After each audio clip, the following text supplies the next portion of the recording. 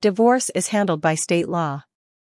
If you are under the jurisdiction of a state by that own state's rules, you can get divorced in that state.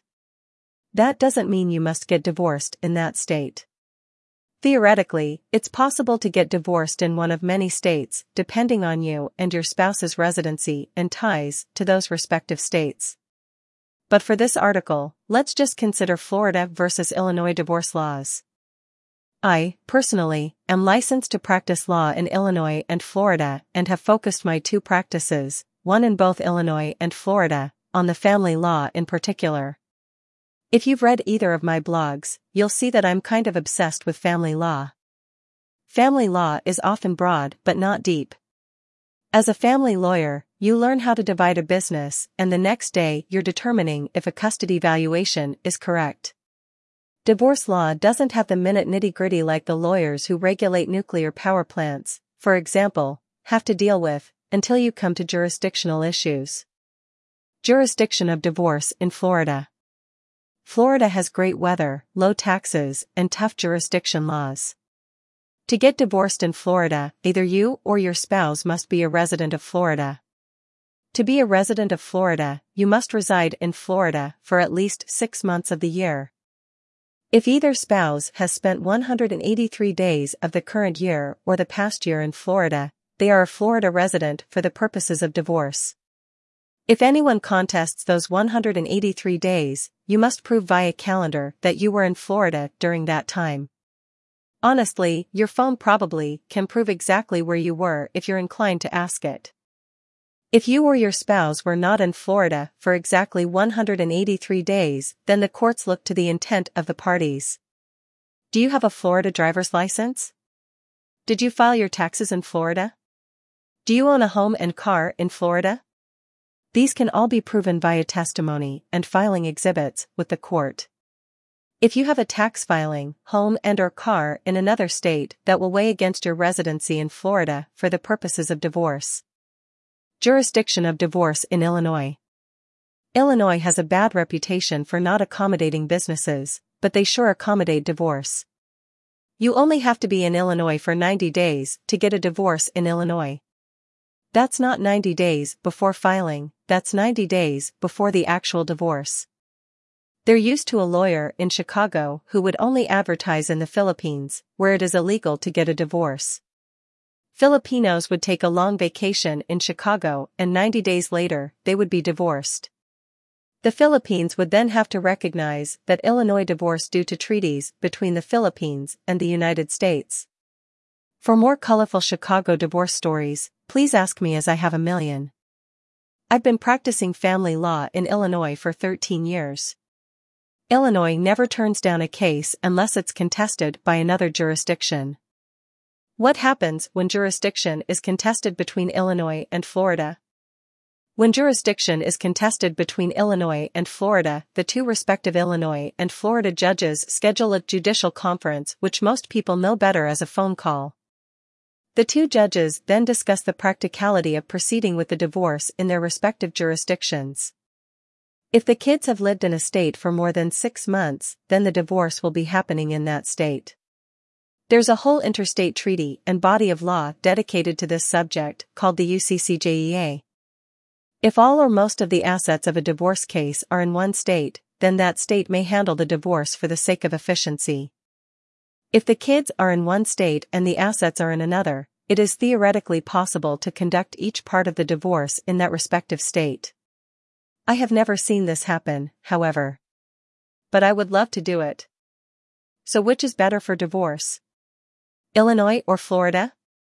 It really depends on the facts of your divorce and what your interests are. Let's go through each of the main factors in divorce. Division of assets in Florida versus Illinois. Florida law requires marital assets to be divided 50-50. If those assets are not divided equally, the court must explain why in written findings. Explaining why you didn't follow the default law in written findings is essentially asking to be appealed and overturned. Illinois law says that assets must be distributed equitably. What does equitably mean? In Illinois, equitably means whatever the judge wants it to mean. An Illinois judge can say, "I award the wife 60% of the estate," and the judge doesn't really have to explain him or herself. If there's no court reporter recording the evidence entered, then it's essentially impossible to appeal an equitable decision.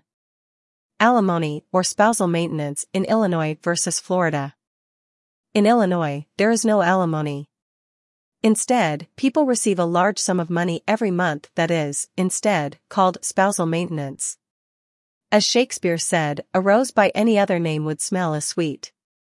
Illinois has guidelines spousal maintenance. That is, the large earner pays the small earner 33% of his or her income minus 25% of the small earner's income. This is all pre-tax money. There is a cap, though. You cannot receive maintenance, including your income, beyond 40% of the total income of the couple, together. So, for the mathletes out there, if you make more than 150% of the income of your spouse, you will pay your soon-to-be ex-spouse some kind of spousal maintenance. If an Illinois judge deviates from these guidelines, the Illinois judge has to issue written findings, and possibly be appealed because of them. Illinois maintenance lasts a specified amount of time according a long, Byzantine schedule that the Illinois legislature keeps amending. The longer the marriage, the longer the spousal maintenance until 20 years, where maintenance becomes permanent. In Florida, alimony is whatever a judge wants it to be. There are two tests involved in Florida alimony. 1. What are the needs of the lower-earning spouse? 2. What is the capacity of the higher-earning spouse to pay for those needs?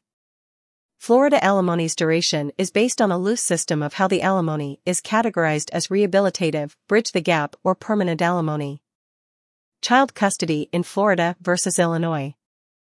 In both states, child custody is determined through the standard the best interests of the child. How the courts arrive at the best interests of the child in both states is usually done with the help of an outsider. In Florida, a child custody evaluator is appointed to meet with both parents, the children, and anyone else associated with the case. The child custody evaluator is usually a therapist, child psychologist, or some other professional whose professional expertise can be relied on by the court. In Illinois, the child is appointed their own attorney, called a guardian ad litem or a child representative.